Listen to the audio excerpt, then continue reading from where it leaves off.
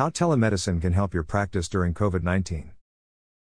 As social distancing remains our chief tool to fight COVID-19, telemedicine is becoming the go-to strategy to help every medical facility keep their staff and patients safe. Here's how telemedicine can help your practice during COVID-19 and remain a constant in your practice following a return to normalcy. The onset of the COVID-19 pandemic will be remembered for many things beyond the illness itself. From our unprecedented international response to a devastating illness to the broader socio-economic implications of social distancing, this time in history will be lauded, discussed, and even condemned as each organization and individual responds to the crisis. As social distancing remains our chief tool to fight COVID-19, telemedicine is becoming the go-to strategy to help every medical facility keep their staff and patients safe. Here's how telemedicine can help your practice during COVID-19 and remain a constant in your practice following a return to normalcy. Heroes have emerged from the pandemic. Our frontline healthcare workers and the institutions that support them have amassed an unprecedented response in the fight to save lives, but companies have also fought hard to shift manufacturing processes to wartime mask and ventilator production.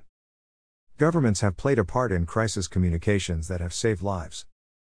But a quieter hero is also at the forefront of this fight that is as close to you as the smartphone you're using to read this article. So, let's talk about how telemedicine can help your practice now, and what it means for patients following the coronavirus outbreak. What is telemedicine? Telemedicine, telehealth, e-health, electronic health, and m-health, mobile health, are all terms commonly associated with telecommunications technology that allows clinicians to provide remote medical treatment to patients. The technology has been in use for decades but has yet to see widespread adoption, until now.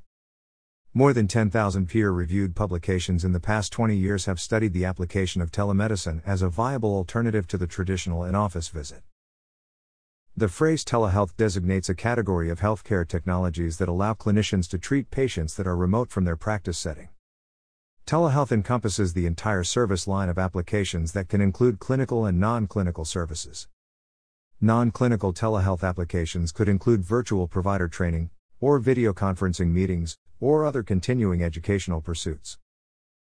Telehealth tools leverage digital telecommunications technologies, including your wireless connectivity to the internet, application software for video conferencing, texting, or the relaying of data with the use of common digital devices such as your smartphone, laptop, tablet, or desktop. Telehealth services are divided into separate technology categories. Asynchronous telehealth, or store and forward technology, transmits recorded medical data to a practitioner for later viewing. This commonly includes case histories, images, audio recordings, or other information. Often, asynchronous telehealth leverages the second opinion of a specialist. Synchronous telehealth is two-way communication between a clinician and patient separated by distance. This is typically handled through a telemedicine software application with a video conferencing feature. It's a way to provide face-to-face interaction with a remote patient for education, diagnosis, and treatment. Remote patient monitoring uses technology tools to track patients' symptoms from a remote location, usually their home, and then transmit that data to a hospital or other clinical facility. The term telemedicine applies to the clinical application of telehealth technology. Today you will find telemedicine hard at work in a variety of settings. Care providers use telehealth technology for digital remote monitoring for chronically ill patients at home or another remote setting. Doctor-to-doctor consults for better patient care coordination. Mental health counseling encounters for sick inmates in lockdown federal correctional facilities. Bedside clinical on-call doctor visits for nursing homes. Patient education around medication management. On-call specialty consultations for rural hospital ERs. Immediate on-site triage of workers' compensation. Telemedicine can be used for a variety of chronic or non-urgent consults. Whether the visit is a routine post-surgical checkup or a non-urgent consult by a primary care doctor, these tools bring medical treatment to patients no matter where they are located. While these are a few of the telehealth applications commonly used today, telemedicine has risen to the forefront of patient care during the COVID-19 pandemic. How is telemedicine being used during COVID-19? Roughly 80% of American hospitals leverage telemedicine by 2017. Despite this, patients, and many doctors, have been slow to use these tools. doctors expressed reluctance to shift the traditional patient encounter to one dependent upon technology. This, despite the accumulation of decades of data showing the quality of care during a telemedicine visit, is just as high as a traditional office visit. Reimbursement barriers to telehealth have also remained a consistent problem. As a result, few medical practice providers and even many hospitals simply refuse to market the service or even adopt these tools in the accompanying clinical and operational workflow changes. But patients show less reluctance. Surveys show that the American public seems to be primed to try out the convenience of telehealth.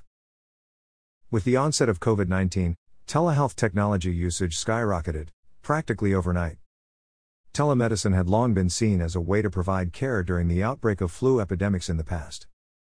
But with a virus 20 to 30 times more deadly than the flu, no vaccine, and a shortage of critical medical supplies, telehealth quickly became the recommended way to provide care. Telehealth tools can help healthcare providers fight COVID-19 by keeping social distancing. Smartphones or tablets can facilitate communication between at-risk patients with chronic diseases and their care providers, keeping them at home and away from populated settings like an ER or practice waiting room. Home monitoring can take the place of a routine checkup for patients with diabetes or chronic heart failure. Telemedicine is also a proven technology to provide mental health counseling and patient education. Triaging flu patients.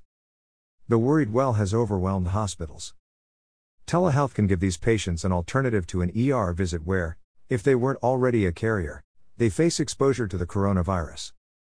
Patients experiencing moderate flu symptoms can be treated at home to lessen the pressure felt by overtaxed ERs. This prevents the spread of COVID-19 by keeping people home. Protecting healthcare workers. In addition to lessening the work of harried ER teams, telemedicine can keep distance between non-urgent but communicable patients with minor COVID-19 symptoms and healthcare providers.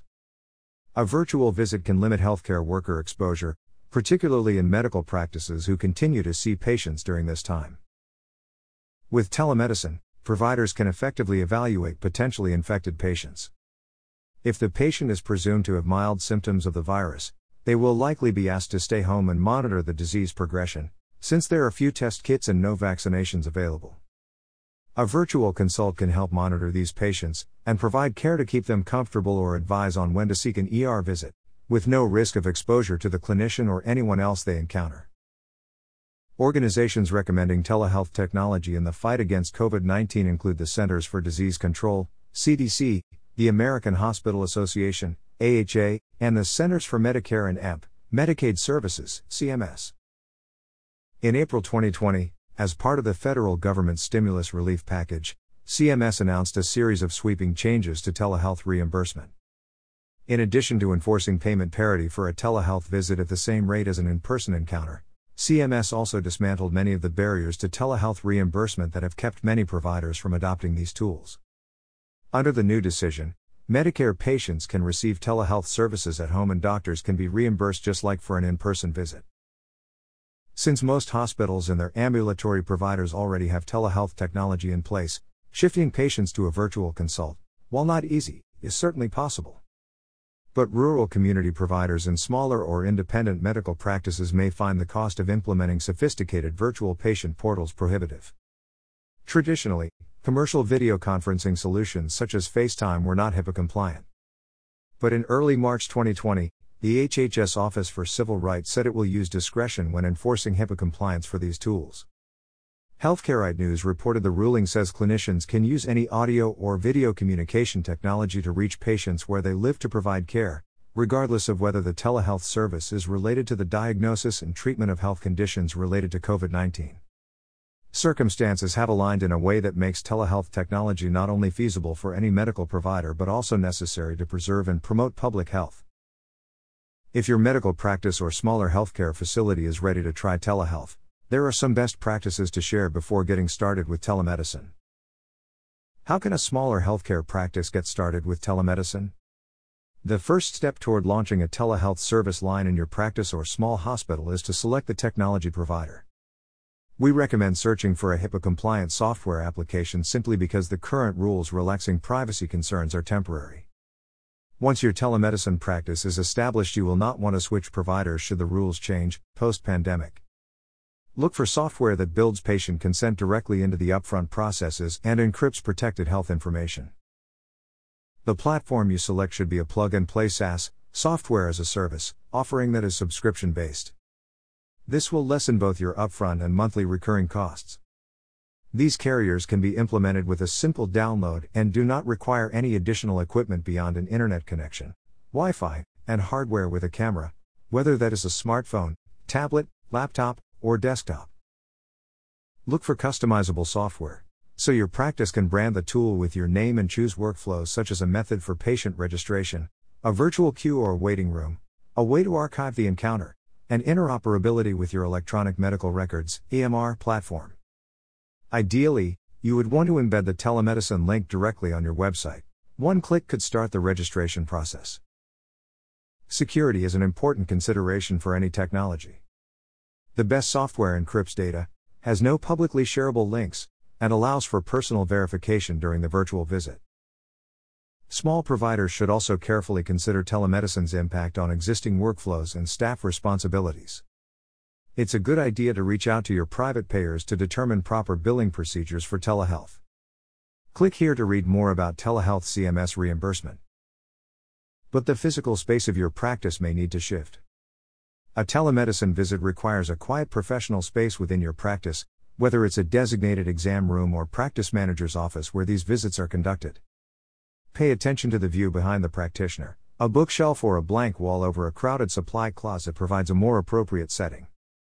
Select a location with a door that closes or, at a minimum, lacks back and forth traffic flow to comply with HIPAA privacy rules. As an alternative, telehealth could launch as an after-hours service from the comfort of the provider's home. However, the same rules for the physical space and telehealth practice etiquette still apply. It's a good idea to set up a telemedicine superuser who can serve as the liaison between the telehealth technology provider and the practitioners. Your telehealth vendor is often a good source for advice and support that extends beyond the software they offer. Some of these technology partners work with marketing firms to help you roll out your telemedicine service line. Finally, it's time to roll these new workflows out to your patients. Today, one logical area to roll out telemedicine in your small practice could be simply as a triage for COVID-19 patients. If this is your focus, practice messaging could direct patients to a one-click button on your website or a downloadable app that schedules the patient encounter. On-hold practice messaging should reflect the telemedicine alternative along with signage on your doors and in waiting rooms. Receptionists should be well aware of these triage protocols and work to funnel potential COVID-19 patients into the telehealth queue. Telehealth during coronavirus. Ultimately, the efficacy of telehealth to drop the COVID-19 infection curve is yet to be documented. But the virtual video visit has been proven effective so far in mitigating the risk to both patients and providers.